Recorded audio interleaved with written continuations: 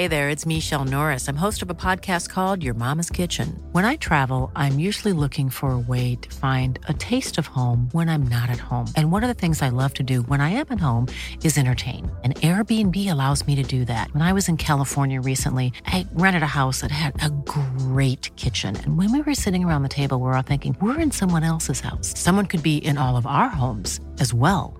If you have a home, but you're not always at home, you have an Airbnb.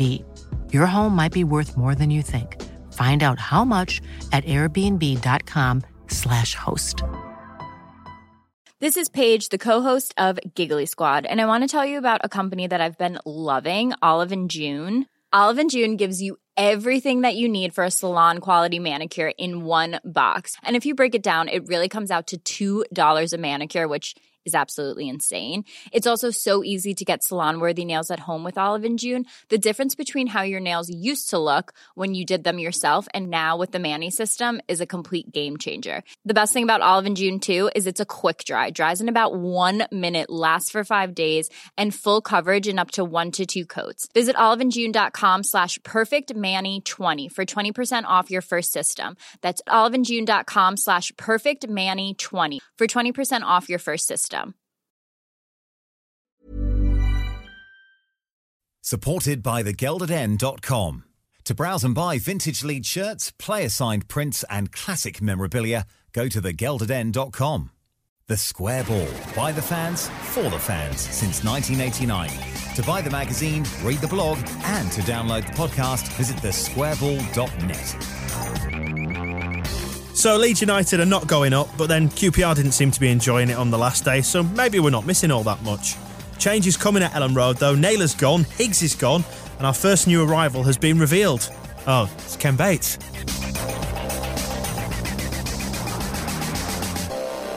We've been away for 3 whole weeks, but now we're back. Welcome back to the final podcast of the 2010-2011 season. And he's back from Spain. He's now sober and he's an entire year older. Welcome back, Michael Normanton. Hello. It was your birthday on Saturday. It was indeed. 27. Wow. Happy birthday. Sorry, that's miles away. Yeah, thanks for all your presents, lads. What did you bring us from Spain? Moving on, right, we can also hear the voice there of Moscow White. Hello there. And welcome back to Oddie. Hello. You ruined my holiday anyway. You ruined it for yourself. That's true. You ruined our podcast. Yeah, I listened back to it and I was a little bit drunk sounding. We had about a good half dozen lovely, sober, intelligent, erudite, well-spoken callers. And you. I don't think it was helped by there was a bit of a delay on the Skype as well because I kept hearing me going, and just starting to talk halfway through other people. No, it's because every time we thought you were going to say something, we jumped in because we were pissed. Oh, what's he going to say now? Anyway, so let's hawk off our wares for one final time this season. Issue 10 of the Square Ball magazine went on sale for Burnley and it promptly went off sale at Burnley because we sold the lot, which was great. So big thank you to you if you bought a copy of that down at Ellen Road. It is still available, but only in digital download format now. You can get that at thesquareball.net. Right then, we were 44 matches into the season last time we spoke on the podcast, so 2 more matches to go to round up the season. Unfortunately, the playoffs weren't to be, as we pretty much suspected. So rewind a few weeks then, seems like ages ago now. Burnley, 1-0 home win, and we spoiled the Champions Championship party, 2-1 at QPR. Burnley first of all then. I thought Burnley was the kind of performance that we should have been putting in January and February. Solid 1-0 wins, getting rid of a playoff rival without too much difficulty. Enjoyed Ross McCormack's goal, enjoyed the fight, enjoyed the lap of honour at the end, enjoyed all the interpretations of the players' body language as they were going around. Like, oh, Casper's brought his kid on. I think he might be leaving. Snodgrass is dawdling. He's probably, he might be getting sold. He's probably fully fit then. So it was a good day. It was a shame that it sort of all came down to nothing. It was the performance we were looking for at Palace, really, I think. Typical case of too little too late. We find form just when it slips just through our fingers, tantalisingly. Yeah, it doesn't matter anymore, so we'll give McCormack a game and everyone will play well and we'll win convincingly. You say everyone. Painter made a I don't think Painter was too bad. No, he wasn't too bad. He was probably on the Painter scale. This was I believe his best game of the season. I think Burnley was. It was actually. Him and McCormack had. I wouldn't say that they were the partnership that's going to set the Championship on fire. Those buses still haven't arrived, have they? He promised us when we spoke to him at the White Rose Centre that once that first bus came, There'd be many buses. Bus being a metaphor or a simile for goal, are we thinking? Yeah. Yeah. There was a bus at Preston. It's been stuck there since. Do we think, regards to Billy Painter, he's become this year's scapegoat as we thought he may be, stepping into the boots of Beckford as he did? Is any of it justified? Well, he's only scored once. So, to a certain extent, yes, because he is a striker who's not scored goals. But it's proven that he's not that good up top on his own. Stick him up front with someone like McCormack, someone to work with, work off, and he looks And let more them score the goals. Yeah, he looked more useful, didn't he, with someone alongside him? He didn't look like he was lost. Well, he did at QPR. Yeah, Burnley weren't that good defence-wise. We could have had a few more. And Painter did have a couple of chances that were... Yeah, I was going to say he could have had a few more if he'd scored them. Is he good enough? is he good enough? I don't think we've seen what he can really do. He didn't have a pre-season. He's been injured all year. Yeah, he hasn't actually played all that much. If you look, I'm a bit obsessed with the minutes by minutes at the moment. Becchio played something like 3,000 minutes. David Sommer, 1,200 minutes. And then McCormack and Painter got about 700 minutes each. And McCormack only scored once, and he played just about the same amount of time. I think there's more of a perception because he's a big scouse lump with no discernible qualities. Are you defending him here? I am a little bit. But you've just called him a scouse lump with no qualities. And it stands out more just how bad he is when he performs. He's the best scouse lump with no qualities that we've got. Since Robinson left, anyway. Yeah. Do you think he's earned the chance at a full pre-season and then hit the ground running if he can next season? Because obviously he was out with injury, which disrupted his the early part of this season. I suspect we'll have no option because he's got a 3-year contract. Yeah. Nobody's going to buy him. So we'll just have to cross our fingers and hope for the best. Well, I mean, we will come on to the ins and outs and so on later on, but you've seen with Neil Collins that if Grayson thinks that better quality is available, he's prepared to make the trade-off, isn't he, if he thinks somebody better is going to come up. So he's not going to get rid of Becchio, is he? So if somebody comes in who's physical up front, he might, Yeah, but Sheffield United have been relegated now and they can't buy all our players off us. That was the thing. We were all amazed that someone came in with an actual cash offer for Collins. So maybe lightning will strike twice. You never know. And I have a dreadful feeling that Painter may be on reasonably good wages since he came on a free. And a 3-year contract as well, so he's got 2 years left. As a backup player, I don't have a problem with him. I'm glad that we hopefully next season we won't be. I don't want him to be our big main striker ever, but I don't mind him being around, and I don't think he's maybe as bad as the way he plays. Fantastic. Right, on to QPR, that we've mentioned it. Russell McCormack hitting the back of the net again with some help. Ish. But wasn't it good for us to go down there and just be such spoil sports, really? He hit the bar with a rocket. It deserved a goal. That was a beautiful shot. It was. Well, it was rather prophetic of the article of the player-by-player reviews that we did in issue 10 of the Square Ball. And I wrote the one for Ross McCormack, I think, at the end. And I said, you feel there's more to come. And then there was against Burnley and there was against QPR. It looks like he should be useful, provided he sticks around and he gets played. And also I wrote the one for Casper, and I said, isn't as good as he thinks he is. And that was the case within 30 seconds as well.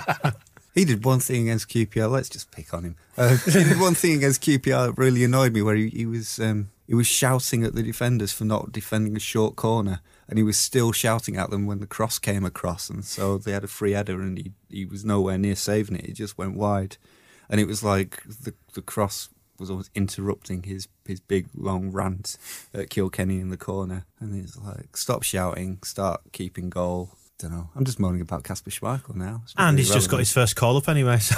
Yes, well, congratulations. Well done. We'll be able to, when Brighton come to Elland Road next season, we should maybe make them race or have a keep off at half time, penalty competition or something. Or maybe they could swap shirts at half time and see if anybody notices. Just go in the wrong goals, just play a crazy jape on somebody. I was about to say Kasper Schmeichel would have to grow a moustache and disguise himself as Ankergren, but then Ankergren never actually had a moustache, did he? I always just like a dirty fuzz. I just always thought he did.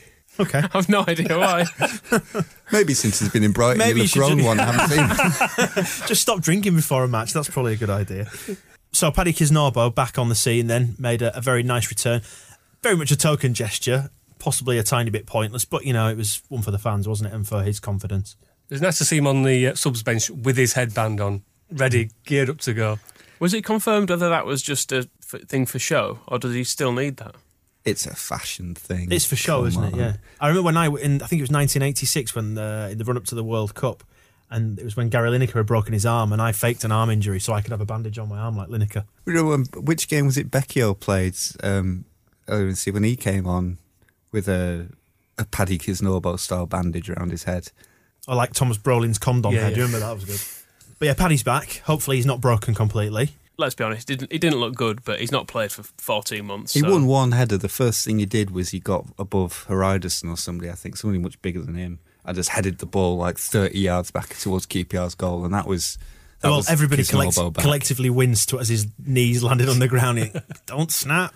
I was a bit concerned that we were playing him, because there's no point, apart from, isn't that nice? There was no point risking him, and I thought it might have echoes of Radaby's many returns where he continually just broke down at the first thing he did. I can only imagine it wasn't a risk. They must have got him to the point where they knew that nothing bad would happen. Whereas with Radaby, it was always kind of you were desperately wheeling him out because Kilgallen and Gregan were. Didn't Paddy make the bench for Burnley? He was in the squad, couldn't get on the bench. So I think just going back to the Radaby comparison, I think that's because Radaby was made of porcelain, but I think Paddy Kisnorbo is made of titanium. He's younger. Yeah. And is this his only bad injury? No. He was badly injured at Leicester as well. It was a different injury.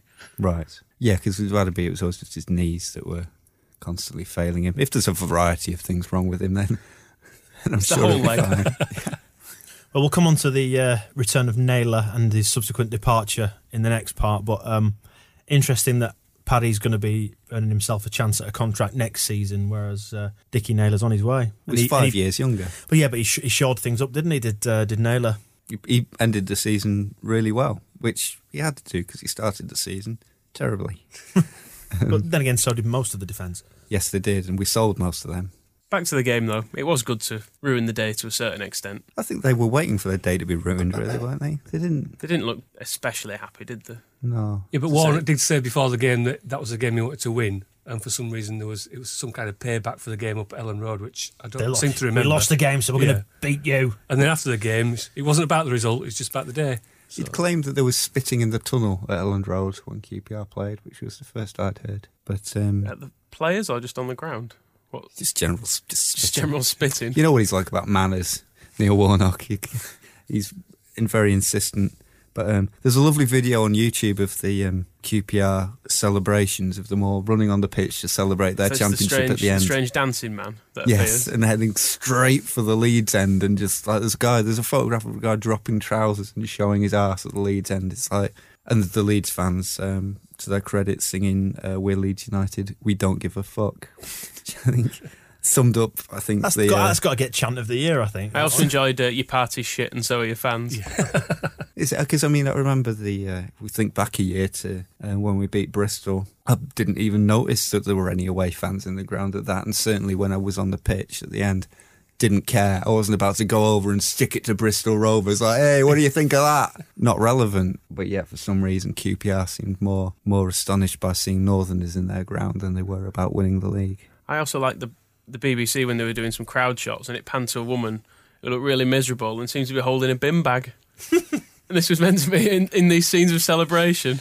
And they cut away from her after about 2 seconds because they thought, that's not quite the scene of joy that we were looking for. We also got to have mentioned the wonderful moment when Tarapt got booked for Descent, and it had been off camera and nobody could work out what it was. And Martin Keown, who has got to be the worst of all. I've just scribbled down the words Martin Keown on my piece of paper as I'm tapping the desk angrily with my pen. Ironical. That'd be ironical, he said at once. I tweeted in the second half that at one point during that match it would not have surprised me if he hadn't said the words "Come on QPR." He was leaning so much in that direction. What I loved was this, but they were obviously looking around for whatever severe incident had sparked Adil Tarapt to kick off, and they go, oh, we'll get a replay of it here, and you see there's a bit of a tussle, oh, there's going to be some afters, and then it just cuts to Neil Kilkenny sticking out his lower lip and just going, and you Martin Keown just going, we can see what's, that's not very nice. Sure. And then they just had to go quiet because they didn't know what to make of it. A round of applause for Neil Kilkenny for doing what I think half the league has wanted to do to Adil Tarapt all season.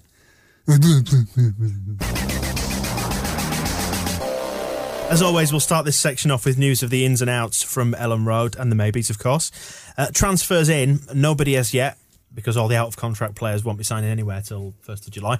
There's some hopeful comments from Simon Grayson, though. He says, we'll bring, direct quote from the Evening Post, we'll bring some good players in on frees, and hopefully not too many bad ones. So that's the transfer policy laid out for the summer. System. Well, going back to last summer, it's evidence for it. It's kind of how it generally works out for every... who did we bring in that was good? No, wrong one. McCormack, but we didn't find out till quite late on. No. We did sign a good player, didn't we? Schmeichel.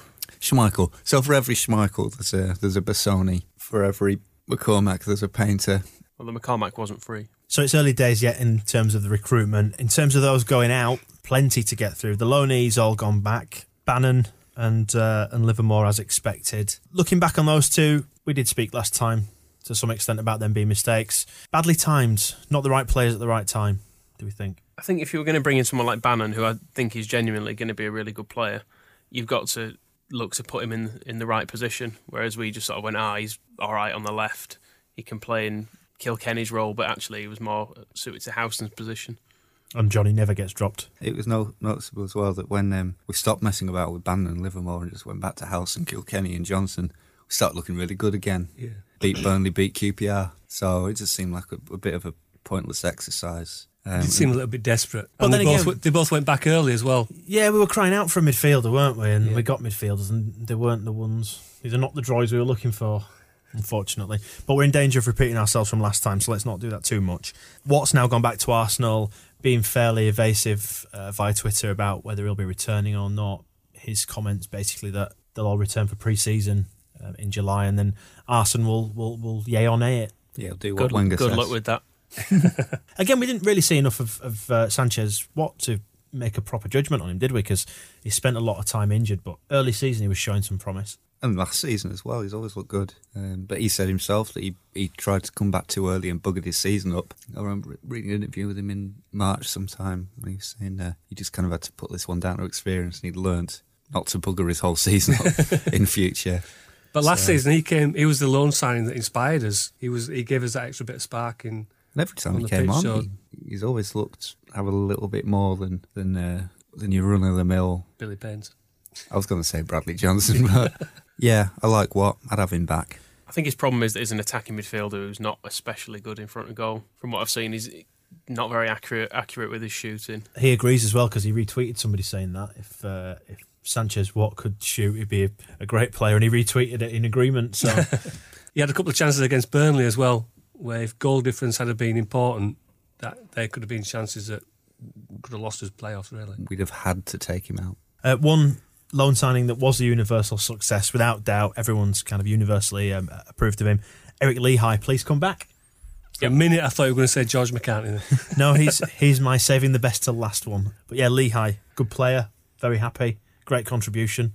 Who was the last Aston Villa fullback that we wanted back? Did this happen last season? Oh, Halloran we borrowed, didn't we? And, no, but there's somebody we played. Shane Lowry, yeah. Was he really at Aston Villa? Yes, he so. was, wasn't he? He still is. He's at Sheffield United. He's on loan there, isn't he? I thought they'd signed him. Oh, maybe they have. They are stupid enough. We know little about. We almost know as little about football as Mickey Adams, I think. It seems like every year Aston Villa is going to dangle a really good loan player in front of us. This season, Shane Lowry was bloody awful, by the way. Oh, Lowry was all right, wasn't he? He was terrible. He was absolutely crap. I've got his pictures on my wall. I don't know what you're talking about. No, you've forgotten who. You're not to everybody's taste. You're thinking of someone else. Shane Lowry was awful. No, maybe I'm getting. Maybe I'm thinking of the good Dickinson from Stoke. The mad Dickinson, Carl. Yeah, he was good. He was nails.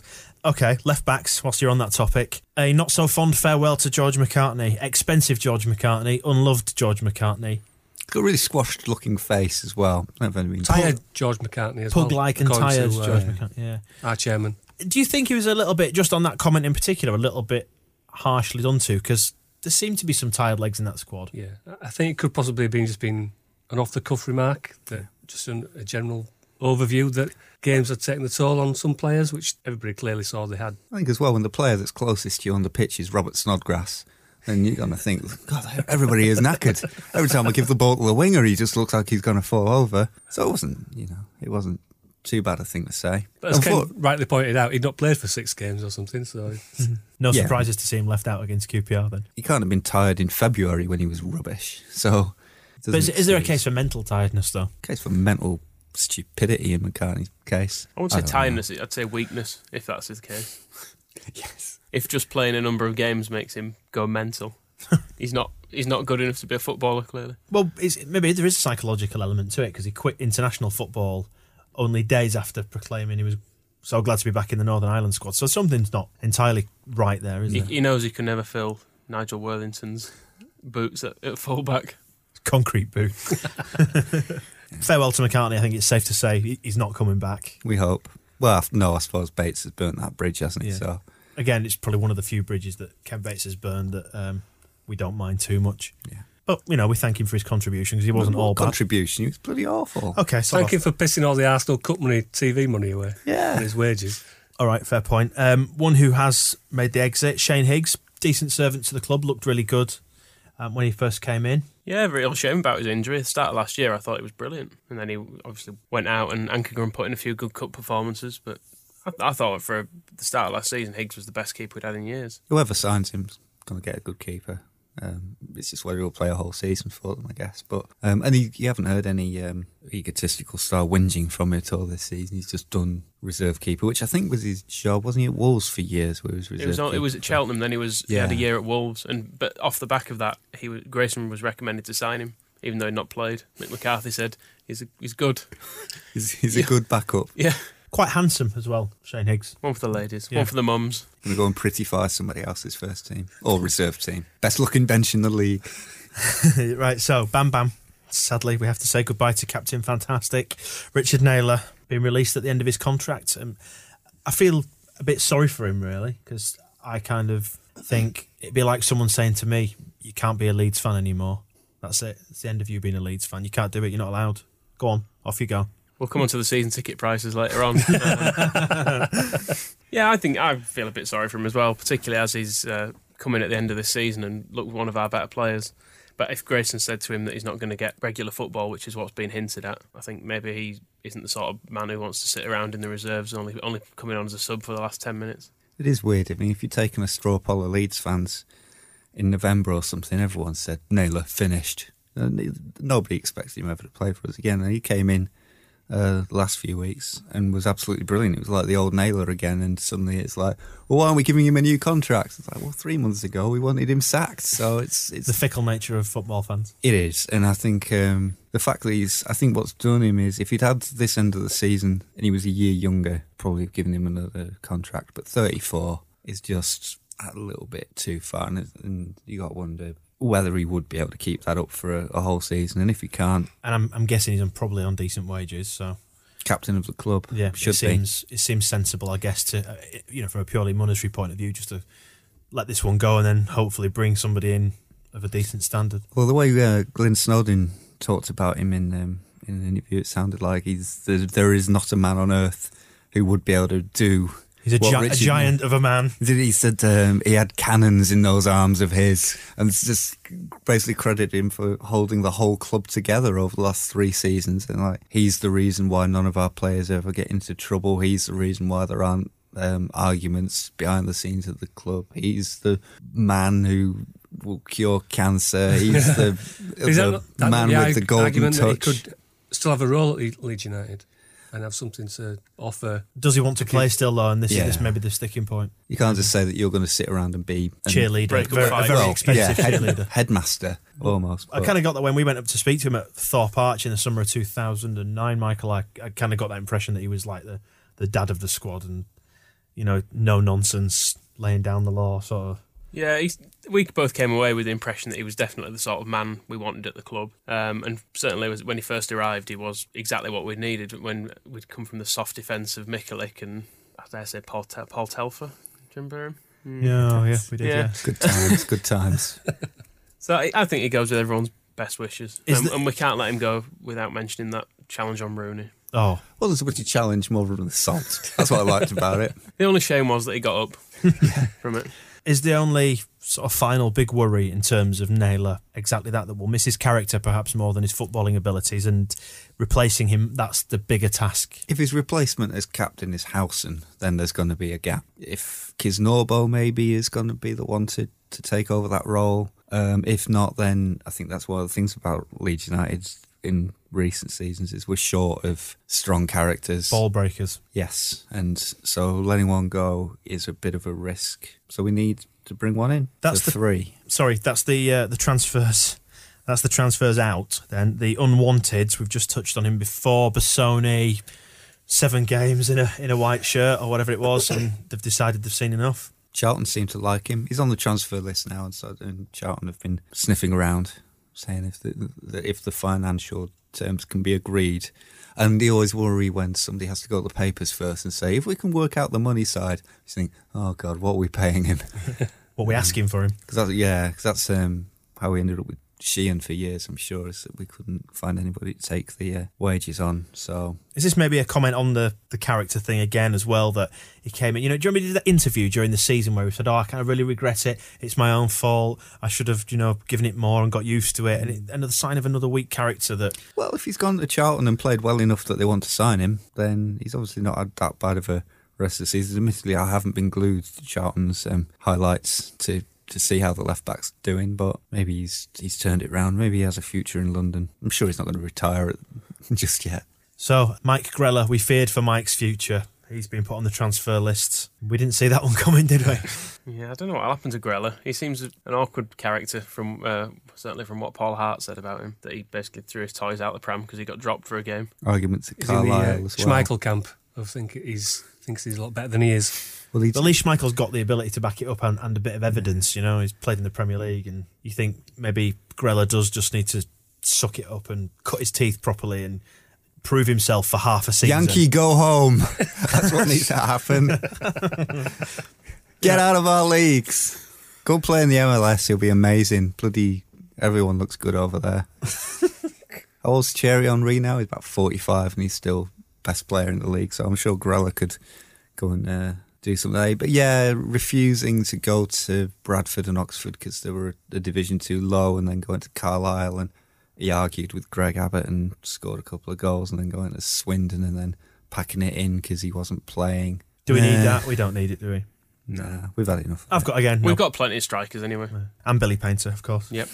Come on, that was a bit of a low. Sorry, Billy. Bosses will come. His bosses might come one day. You'll have Mike Grella on it, waving the stars and stripes. Someone who's staying. His 10-gallon hat. Someone who's staying, which will please a lot of people who like exotic footballers. Ramon Nunes turned it on for Scunthorpe towards the back end of the season. Leeds have now taken up the option to extend his contract by a year. And it could be a good year for him to prove himself because he looks like a decent player. Yeah, from the brief highlights of him, I get the feeling he is a bit of a highlights player because he does like cracking in long-range shots. Like we said, good on YouTube. Off the bench player. But yeah, I mean, if he's done it at Scunthorpe for a while and that's in a bad team, you would only hope that he'd become better when he's able to get more of the ball. So. He's in midfield with Howson and Johnson. My only fear is that he's not going to get used enough. He needs to have a little run of games, doesn't he? Or at least a start followed by a bench appearance, and maybe against some of the lesser teams, maybe. That's if we're going to rely on him. If we sign 3 really good midfielders, then I couldn't give a toss what happens to him. He can be a reserve, and with my best wishes. Plus, he gets extended stays in Honduras every time they've got a game, so he disappears quite often to get away. If my job involved me going to Central America for every now and then, I'd have an easier time getting hold of the drugs that keep me going from day to day. I was just thinking, that sounds like the lifestyle of a drug baron, but So I don't think we need to worry about Raymond's future too much. These podcasts don't run themselves, But I mean, a bit of flair would be nice, and he's got that. Whether he's got the kind of things that Grayson and Snowden also look for in a midfielder, whatever they may be, remains to be seen. But yeah, give him another year, no problem. We found him, we should keep him. And I like the look of him. He's a little barrel-chested, long-range scoring foreigner. We can't let all the good-looking players go. I mean, if Higgs is gone, we have to keep the other. Is Ramon good-looking? You just described. In your opinion? You were just Lothario. What part of barrel-chested foreigner were you His saying face that is we're right mess, though. Oh, okay. The Square Ball Podcast, supported by thegeldeden.com. So with transfers out of the way, let's press on into the rest of the news then. Something not that significant, but we like to keep tabs on the whole Twitter scene with the footballers. Andy O'Brien's deleted his Twitter account. Do we know any reason why this has happened? Not from him, but Paul Hughes was being asked about it, and who is essentially Andy O'Brien's boss when it comes to public relations. He said it was just about couldn't be bothered with the hassle and abuse. Frankly, I think it was after the Palace game. He was getting a lot of I couldn't. If you have a look, you can have a look on Twitter at what people are tweeting at a certain person, and it's not always the best segment of loving humanity that chooses to communicate with a footballer via their Twitter account. And I can imagine that 24 hours, 7 days a week of people telling you that you're a shit defender could probably get trying after a while. So turn it off. Kevin Davies has done it as well, who's a former teammate of Andy O'Brien at Bolton, who just said, can't be asked with all these idiots. If only Robbie Savage would take the hint. Well, I mean, you've got to wonder if Robbie Savage maybe sets the standard because he welcomes that kind of thing, and so because he is kind of the Captain Controversy. Yeah, and so everybody thinks that everybody else is the same, and Andy O'Brien's main business. I remember when he first joined up, and he was doing Sudoku, in bed, and getting people to help him with crossword clues and things. He was all quite mild-mannered, and then if you look on the flip side of what people are saying back, it must be difficult to get the answer to 17 across while somebody's telling you to head the ball better. Yeah, basically. And I mean, there's the Kasper Schmeichel approach of calling everybody a wanker one by one, but it depends on who you're dealing with. I guess he can't be bothered.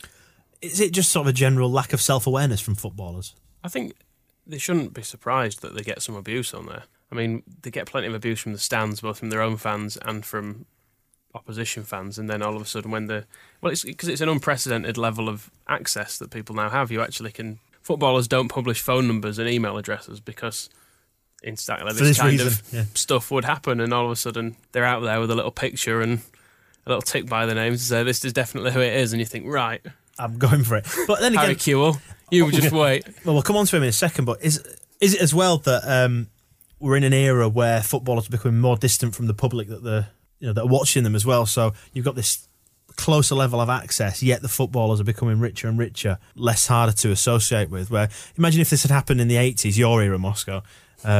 If we'd had this sort of one-to-one access to footballers, then via a BBC school microcomputer. Yes, indeed.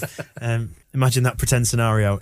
You get a feeling that things would have been a little bit. Yeah, I think part of it, I know what you're getting at, is that the perception we have of footballers has changed a great deal. But somebody like Andy O'Brien, I'm thinking as well of Lloyd Sam, who's quite active on there, they just seem like fairly nice, mild-mannered, uncontroversial people. Lloyd Sam every weekend tends to post a picture of the Sunday roast that his friend has made for him, and it's just like that's what loads of people do all the time. Footballers roasting, oh God! Well, yeah, but if the reaction is if you say, all these people have taken an interest in my football career and my life, I'll show them what I'm up to. Say I'm just having a Sunday dinner with my friends, and then the rest of your Sunday afternoon is filled with people replying, going, "You're shit, you wanker, fuck off." Then you might just say, well, maybe I won't show them what I'm having for dinner anymore, and that wall goes back up. Oh no! Well, yeah, well, it goes both ways because people say we want more access to these people who are ridiculously overpaid and are sent out into a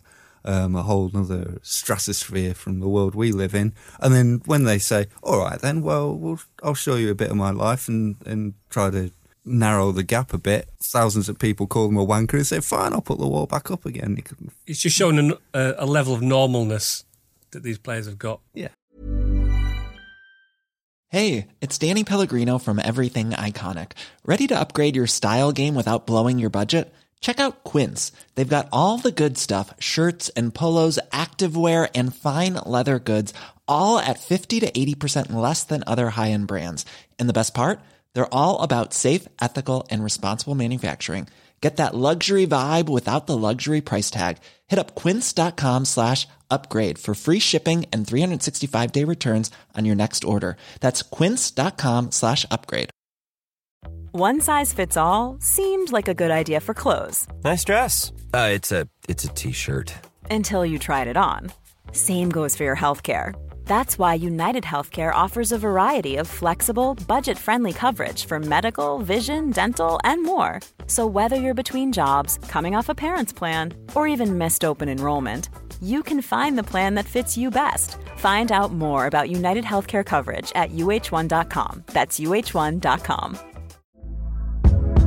Hey there, it's Michelle Norris. I'm host of a podcast called Your Mama's Kitchen. When I travel, I'm usually looking for a way to find a taste of home when I'm not at home. And one of the things I love to do when I am at home is entertain. And Airbnb allows me to do that. When I was in California recently, I rented a house that had a great kitchen. And when we were sitting around the table, we were all thinking, we're in someone else's house. Someone could be in all of our homes as well. If you have a home, but you're not always at home, you have an Airbnb. Your home might be worth more than you think. Find out how much at airbnb.com/host. When we think they're all dickheads and... Which leads me nicely into what we were saying then about Harry Kewell, a man who perhaps should have a little bit more self-awareness and tact to realise that maybe we don't want to hear from him. Anyway, he's on Twitter. And he has had thousands of people telling him he's a nasty person. Penis. Yes. Yeah. And what hasn't helped in Harry Kewell's case, I mean, somebody like Andy O'Brien and Lloyd Sam, nice guys, give them some slack. The reaction of the Kewell family to the comments from Leeds United fans, not helpful. And to my mind, give them more.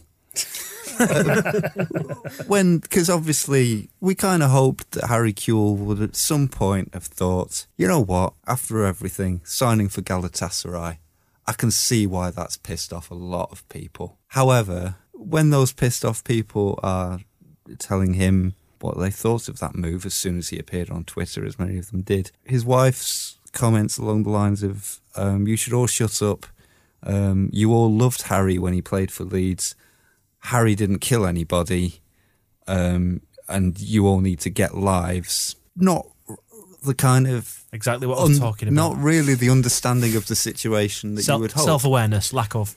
Just, yeah. Incredible lack of self-awareness. Extreme lack of. And it's brought home the fact that neither Kewell or Murphy understands or even cares about the implications of his transfer. So it's at Harry. Is it at Kewell10? I think. If you want to direct your abuse in that direction, then yeah, and you'll soon be able to. Well, you don't even need to know Cherie's Twitter account, because as soon as you start having a go at Harry, she appears like a. Before you say any more, we'll move on. Somebody else who's on there, similar vein, Gary Neville, GNev2. We don't need to say a great deal about him because this is like shooting fish in a barrel, but. Gary Neville is on Twitter. Do your worst. Seems fair to say, doesn't it? Yeah, okay. Let's move on to more news now then, something related away from computers and to do with finance. The new applicant season ticket prices are announced. I mean, again, we're in danger of retreading old ground here again and again and again. They're expensive. It's not surprising. Football's gone mad. We knew it was coming. What more can we say about the prices? £750 seems a little steep. It does. I'd say. For second division football. Mm.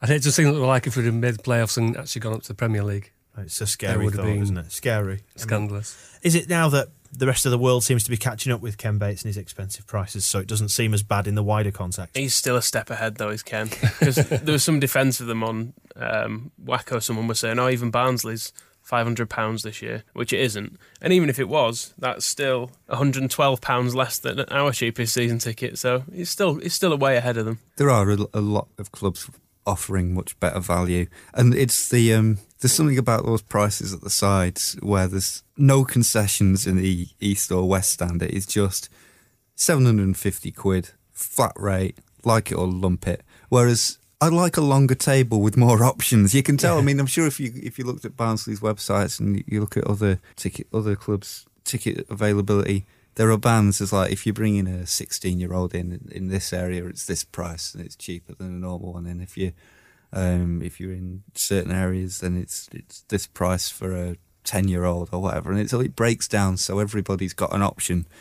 If you want to take an under 16-year-old into either the West Stand or the bits of the East Stand that aren't the family stand, you can't, because it'd be £750 each. And £750 for a 12-year-old is too much money for a season of football. You say, oh, well, go in the family stand there. Well, the family stand's not massive. The family areas aren't huge. And once they're gone, they're gone.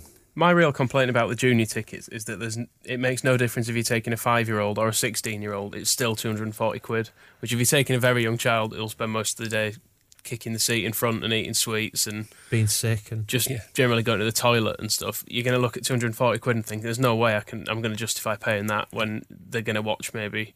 They might enjoy going to the game, but they're realistically not going to properly understand what's going on. Well, we've said that before, where we've linked, we've shown prices for other teams where they show under 5s will be free, or up to 10, as Moscow was just saying, under 10s you have a certain price band because they're going to enjoy the game. Tiered at pricing, different levels. just tiered pricing. It's just common sense. But you're not encouraging any of those kids to go on their own, which I used to go when I was 13, 14. There were no cars on the road then, though. It was safer to get there. Fuck off.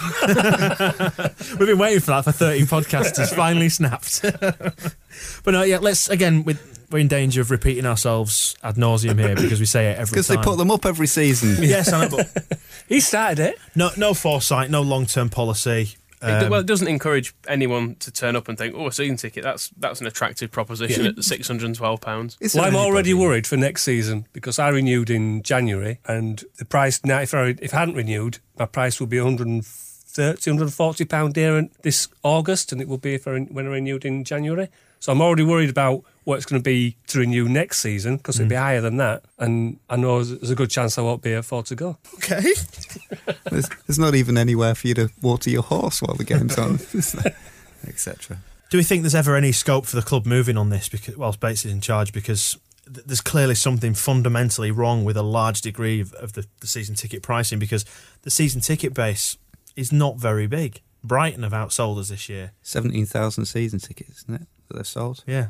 And that means that's people complain about the atmosphere at Elland Road as well. The atmosphere at Brighton next season is going to be amazing. By the end of the year, if you've got the same 17,000 people there every single week, that's how you build an atmosphere in a football ground, not by just having rich people who are rich enough to actually get there and then people who have to pick and choose their games because that's all they can get to anymore. And it's the gamble of weighting it all towards casual support. And if the team doesn't start doing very well, then the whole thing is in trouble, financially speaking. Bates' justification for this is he can make more money by selling matchday tickets to people on a game-by-game basis, but that does rely on the team on the pitch that he invests very little in, coming up with exciting football every year. If next year we're in a relegation battle, who's going to roll up and pay £35 to see a Category A game for a team? It doesn't matter who we're playing. If Leeds United are at the bottom of the table, it shouldn't be Category A. We've proved it, haven't we, before, that if things start going bad, for example, midweek nights, we can fall below 20,000. And the break-even figure, I would imagine, will be substantially higher than that. So it feels like it's like ever diminishing returns in a way. And the problem is the current regime, because you only have to look at any other club in the Championship and even in the Premiership, and you may not find cheaper tickets, but you'll find a friendlier-looking pricing policy with the options we talk about of getting juniors in at more sensible prices and just something that looks a little bit nicer than just 750 NA on the you look at this list and it basically screams fuck off. Yeah, exactly.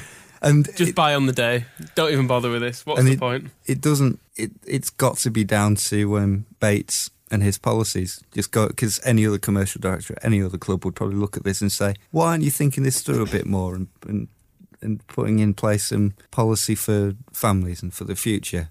That's what everyone else is doing. We're just scalping everybody for as much money as possible. Right, and while we're in the soapboxing mood, let's talk about our new owner at Elland Road. One Mr. Ken Bates has taken over the football club. This should be big news. Yeah, tell us why you think that. Because somebody bought the club. Someone completely new. Football club got sold and bought That's the kind of thing that people would be talking about for weeks. Very, very quickly as well. Well, yes, it was not a hint of any deals going on. A shock sale behind the scenes, just announced, and then sort Casually. of within a couple of hours, a lot of people had moved on. Oh, club's been sold. Yada yada. Yeah, I mean, day to day, I guess the reason there's not been much talk of it is because Bates is running things, and before that, Bates was running things, and before admin, Bates was running things. So things have stayed a little bit the same. It's not quite the massive upheaval that's always implied by football clubs sold, is it? No, it's not Abramovich coming in. No, I mean, I even remember when Caspian bought Leeds, when they bought out Leslie Silver and co. That dragged on for weeks, and it was the big story of the summer on the back of the papers. We're getting an ice hockey arena. There is still talk of an ice hockey stadium up by the railway line. Somebody else is going to build it though, but perhaps that's irrelevant now. But yeah, so Ken Bates is now officially owns Leeds United. Facetiousness aside, it stuck in the throat a little bit when he's turning around and saying that it's down to pressure from outsiders and the parliamentary committee and, you know, trying to fling mud at other people, when in actual fact this was all down to the opaque nature of the ownership. Yeah, but I like that he ended up saying that, because it does feel like actually us and everybody else who's chelped on about this for ages has actually... Pressure's got to the point where he's actually had to do something about it. I'm sure he didn't want to do this. I think the final motivating factor was the pressure from the Premier League, wasn't it? Because this was set into motion some weeks prior to us crashing out of the playoff race. And I think it was a case of the Premier League have said, you either comply with what we want or we will prevent you coming up. Well, there's the issue of the solidarity payments as well that are coming into force this time. So the Premier League's trickling down more money to the Football League, and unless you comply with what we want, you won't get the cash. So there's the influence of 70 odd other clubs. And he even said that he went and asked the Premier League if this new ownership structure would be all right. I mean, he didn't run it by... New ownership structure or new owner? Because there is a difference, isn't there? Well, there is a new ownership structure with him at the top, but he didn't run it past Leeds United fans and say, will this new structure be all right? He went to the Premier League and said, will you get me into trouble if I do this? Or will this be better? And so he cleared it with them, because the people administering the trust were getting a bit fed up, so he says. And given the way that it was announced, if you listen to his first interview on Yorkshire Radio, which we've got the transcript of on the blog, of course, as we get transcripts for all his interviews, didn't seem particularly overjoyed to have just taken over a £50 million football club. No, he treated it with the sort of same respect as George McCartney in his interview. He talked for at least as long about that as he did about a complete change in the structure of the club. Yeah, and spending vast amounts of money on buying it. You'd think he'd have something to say about that. Well, we don't know if he... Well, undisclosed as all transactions. But the club had been valued at an awful lot of money, according to reports, and Ken didn't have any money, so I don't know. Well, he didn't have any money 18 months ago to buy Thorpe Arch. Well, no. Maybe Astor have put their hands in their pockets again. They enjoy helping him out financially. The figures we reckon we've got is club estimated value 40 million. It was actually, I've heard from a source that it was independently valued at 50 million. Right, certainly 50 million has been the asking price that's moved around. Bates left Chelsea... Well, sorry, just to interject, the asking price apparently now has moved up to 90 million. That's as I understand it. That's rather dear. Yeah. Is that post-Painter? Bates left Chelsea with 17 million from Abramovich. He turned his £1 investment into 17 million. But that was only 29.9% of the shares, wasn't it? Well, the other shares didn't belong to him. Well, they were owned offshore, but when all those shares were cashed in all at the same time by various offshore entities around the world, all the monies were put into one bank account by one Mark Taylor at the Co-op Bank in Manchester. Mm-hmm. That was good of him, handling all that for all those people. So, but how much of it did Ken Bates have? Well, he was given £17 million for his share. His personal fortune, according to the Sunday Times rich list that I last saw, 2006, I think 30 million they reckon he's got himself. And he says himself that the rest of his money tied up in hotels in South Africa or wherever. He's got his investments all over the place that he can't turn into money. And yet, he's managed to buy a football club with a value of 50 million and an asking price of 90, with £30 million. Well, let's stop being oblique. Which would leave him with nothing. Well, he wouldn't be able to pay the pipe maintenance in Monaco if he'd spent all his money buying Leeds United. That was the figure in 2006, you say? Maybe he's much richer now. A lot of things can happen in that time. Wonder where the money would have come from. He could have money coming in from all sorts of income. Well, let's stop being oblique about this, because obviously the underlying, we know what the underlying implication is. I guess the pertinent question is, now we've got what we want in terms of transparency, why does it matter? It matters because Bates can't blame other people now if there's a lack of investment, or as they have prices go up, he can't say, oh, well, it's over my head, is this? Well, there's no buck passing anymore. Funny you should mention the lack of investment, because he said in the interview with Ben Fry, didn't he, on Yorkshire Radio, that they were, as we've heard many times, the fabled investors, people showing interest in Leeds United, have been put off by people questioning the ownership structure. So everyone's perfectly happy dealing with not his opaque organisation, the opaque organisation that went beforehand. They were quite happy to deal with that, but not when people started asking who was behind it. He did also say that when people were coming to invest in Leeds United, he wanted proof that they had funds in a London bank account. In a British bank, wasn't it? That's right. So, I mean, this implication is that because everybody was kicking up a fuss, nobody would, that the old owners would not invest the money, which they never actually invested any money in Leeds United after buying it. So he's trying to imply that we've done ourselves out of the investment that we weren't getting by forcing them to sell them to a guy who was running the club anyway. Just to pick you up on a point you did mention there about not putting money in, we can categorically say that is the case, can't we? Or to the best of our knowledge, we've had the accounts analysed, which we will come on to momentarily, and we can sort of explain what the potted highlights are. They're going to be up on the blog, so have a look on there. But we know now that it's something like 70 grand of the owners' money, this is the previous owners, was all that was left in the club in terms of investment by them. Yeah, and they only put in about 2.5 million. It was 7 million to facilitate the purchase, which has now all gone back, right, apart from a small amount. You would expect a new owner, often they come along with new investments. That's what one of the attractions of having your club bought on the open market is about. If you look at when Aston Villa got sold to Randy Lerner, he turns up and he says, I'm going to invest £100 million in the playing side. We get sold. We don't know how much interest there was. Were there other bidders? Was anybody else coming along and saying, oh, it's Leeds United's for sale. I've got 100 million quid here that I'll invest and it'll be brilliant. I'll build the hotel and the team. But we don't know. All we know is that we used to have some owners who weren't investing any money, and what money they did invest they've taken back. And now we've got a new owner who hasn't said a damn thing about changing anything. Well, all he said is we're not going to break the bank again, hasn't he? Oh, well, all he said is just that his name is now above the door, and nothing else will change. And I don't think it's good enough. Let's move on to the accounts now then. They were compiled in February, signed off in February, but didn't make it to Companies House until well after the filing deadline, which invites fines. Not a great deal of money, I don't think it's a couple of £100, but still.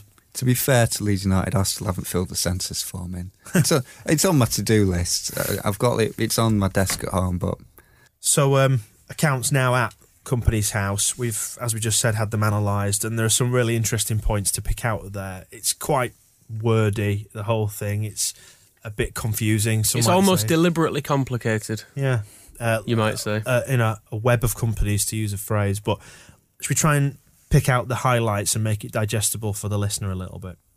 So overall, the club looking like it's in a better position than it was 12 months previously. That's the kind of key point. In turnover's bang up, isn't it?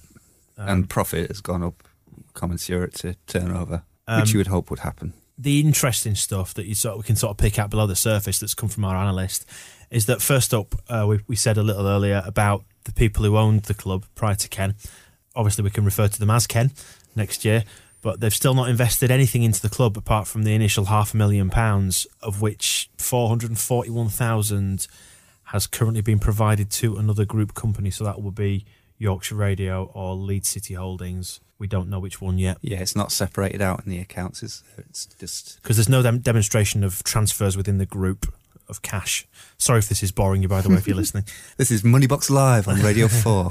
The club continues to rely on selling talent to make a profit. That much yes, is obvious. Because that's one thing that they always sort of quietly don't trumpet as loudly on the when they announce, because they announced Leeds United has made a profit. Said, actually, we made a loss, but then we sold some players and we made a profit. So if it wasn't for selling players in this period, there would have been an operating loss, wouldn't there?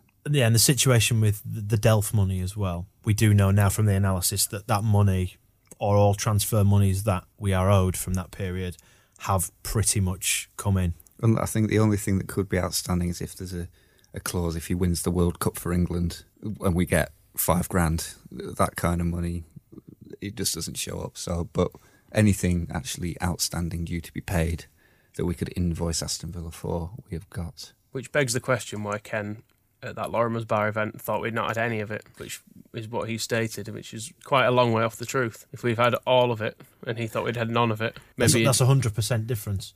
That is. Maybe someone else had opened the letter or something with the cheque in it, and he thought he was still waiting for it. Didn't someone backtrack on that? Yeah, it was the club. Quickly the club backtracked on it the next day. But as the chairman, you would expect him to have some knowledge of several £1 million coming into the club. Well, and on those accounts as well, which will include the Man United FA Cup and Spurs FA Cup ties, which will increase revenue, which meant the need for player sales was even greater to make a profit. I think it's worrying that we often hear about this break-even mark for attendances, and we exceed that, and yet we still don't break even. We've still made an operating loss. It's a worry for me.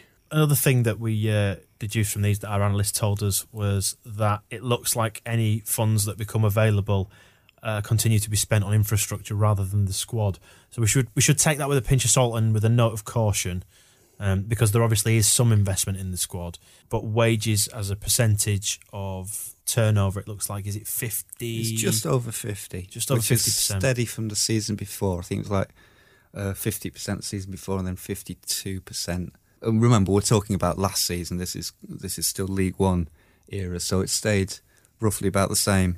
And it's interesting, UEFA did a report a while ago about what was a clever way or a sensible way of running a football club, because not many people do that kind of thing.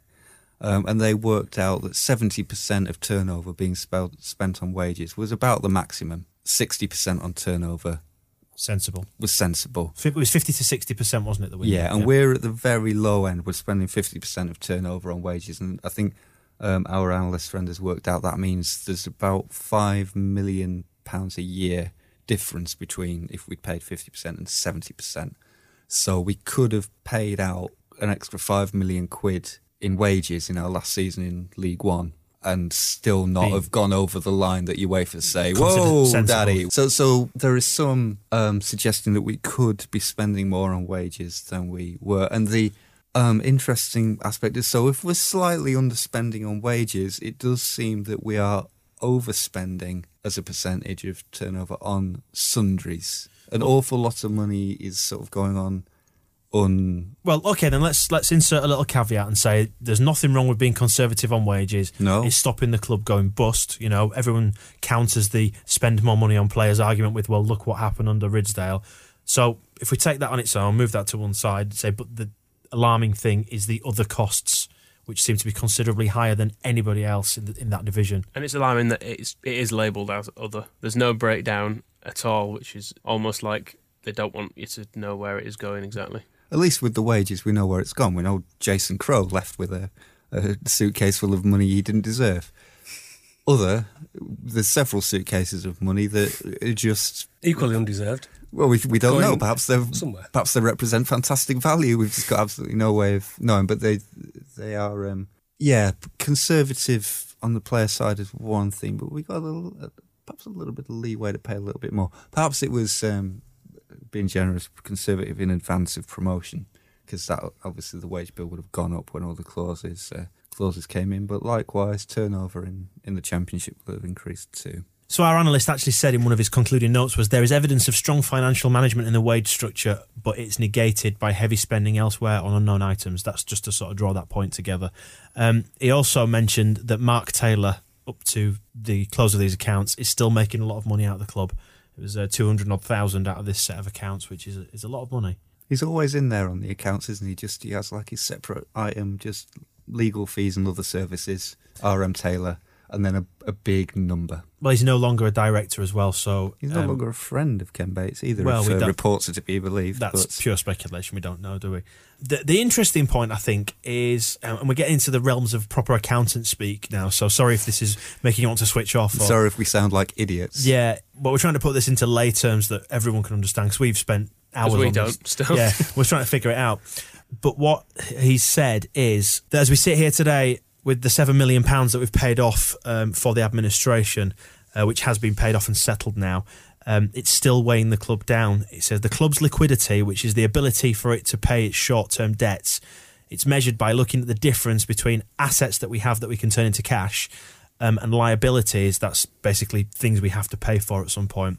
And he's saying there's quite a substantial shortfall. So if all our debts got called in at once versus what we can turn into cash to pay them off, we'd be in trouble. There's a liquidity problem. I think that's as best as we can explain it. And he does balance that out by saying it's a problem that most football clubs have. Yeah. That if you went to any football club now with a list of all their money owing, said you pay that back now, they just close. Well, essentially, it's the reason why we sold Ellen Road, because everything else had gone. There's nothing else you could turn into cash. It was a case of cash via the stadium, wasn't it? So yeah, and without the stadium and without the training grounds, which the situation we're still in, we don't really have anything.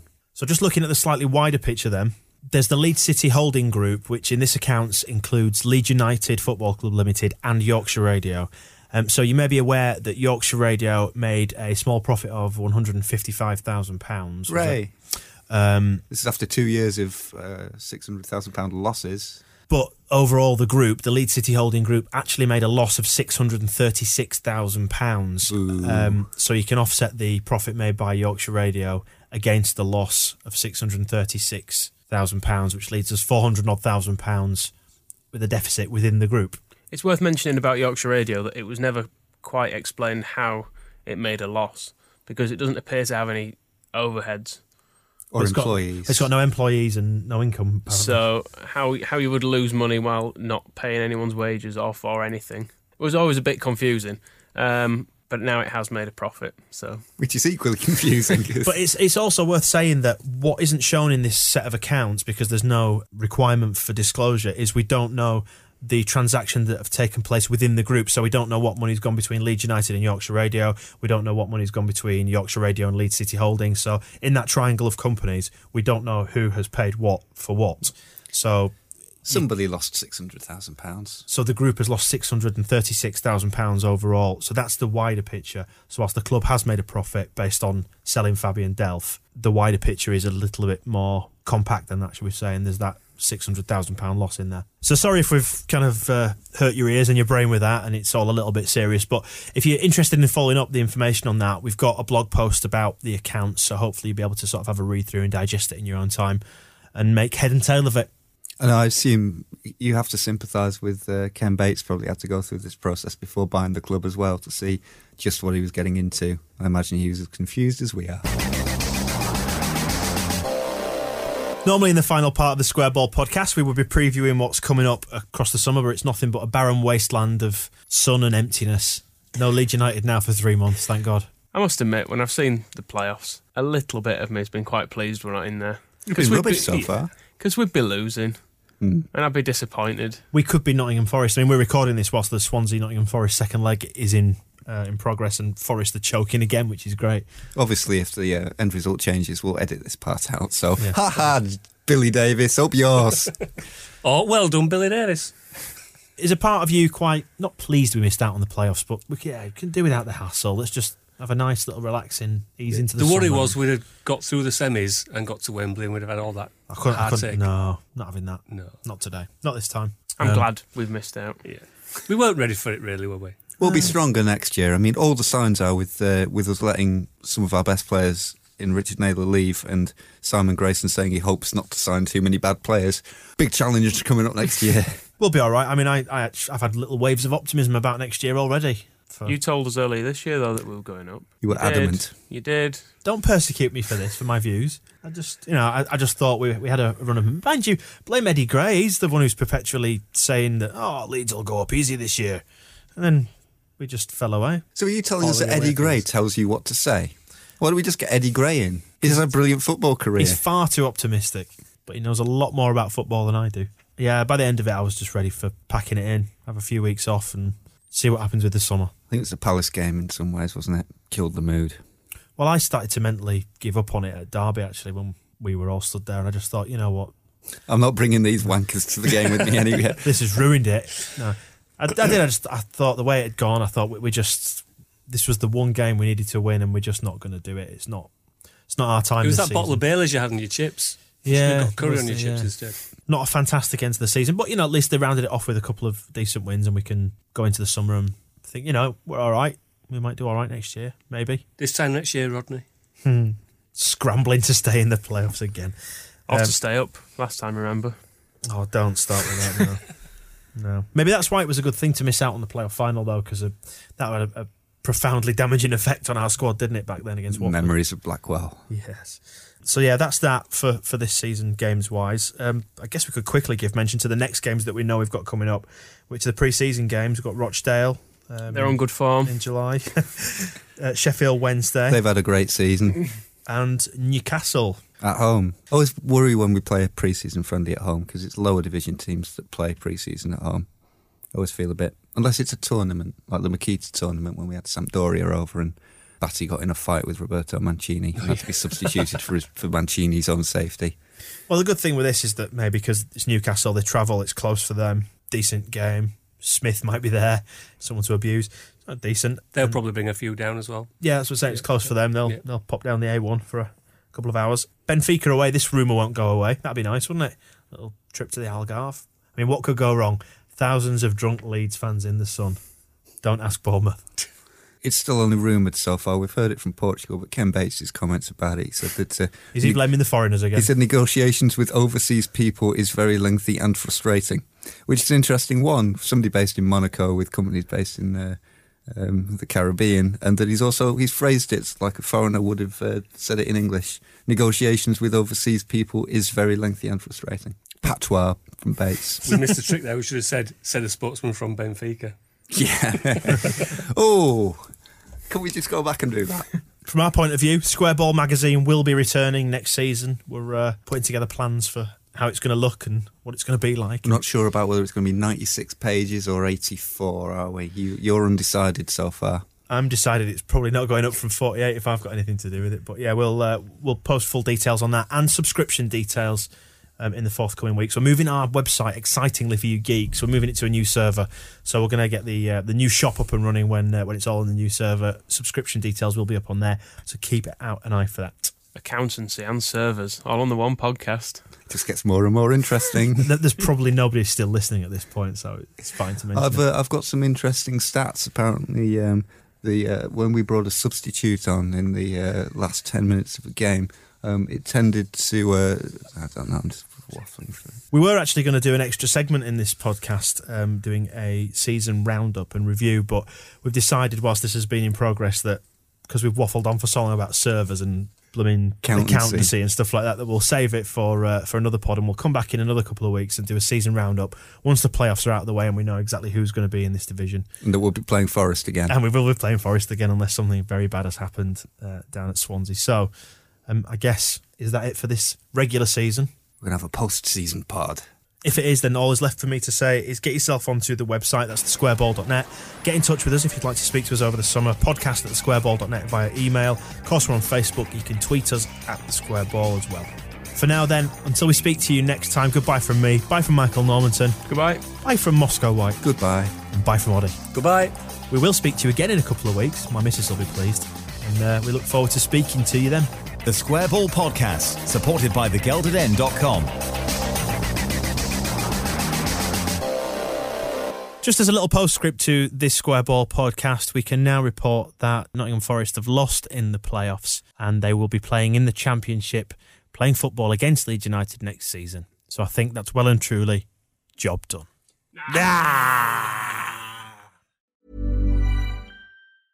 Hey, it's Paige DeSorbo from Giggly Squad. High quality fashion without the price tag. Say hello to Quince. I'm snagging high-end essentials like cozy cashmere sweaters, sleek leather jackets, fine jewelry, and so much more. With Quince being 50 to 80% less than similar brands. And they partner with factories that prioritize safe, ethical, and responsible manufacturing. I love that. Luxury quality within reach. Go to quince.com/style to get free shipping and 365-day returns on your next order. Quince.com/style. Even when we're on a budget, we still deserve nice things. Quince is a place to scoop up stunning high-end goods for 50 to 80% less than similar brands. They have buttery soft cashmere sweaters starting at $50, luxurious Italian leather bags, and so much more. Plus, Quince only works with factories that use safe, ethical, and responsible manufacturing. Get the high-end goods you'll love without the high price tag with Quince.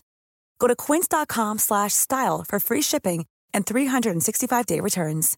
When you drive a vehicle so reliable it's backed by a 10-year, 100,000-mile limited warranty, you stop thinking about what you can't do and start doing what you never thought possible. Visit your local Kia dealer today to see what you're capable of in a vehicle that inspires confidence around every corner. Kia, movement that inspires. Call 800-333-4KIA for details. Always drive safely. Limited inventory available. Warranties include 10-year 100,000-mile powertrain and 5-year 60,000-mile basic. Warranties are limited. See retailer for details.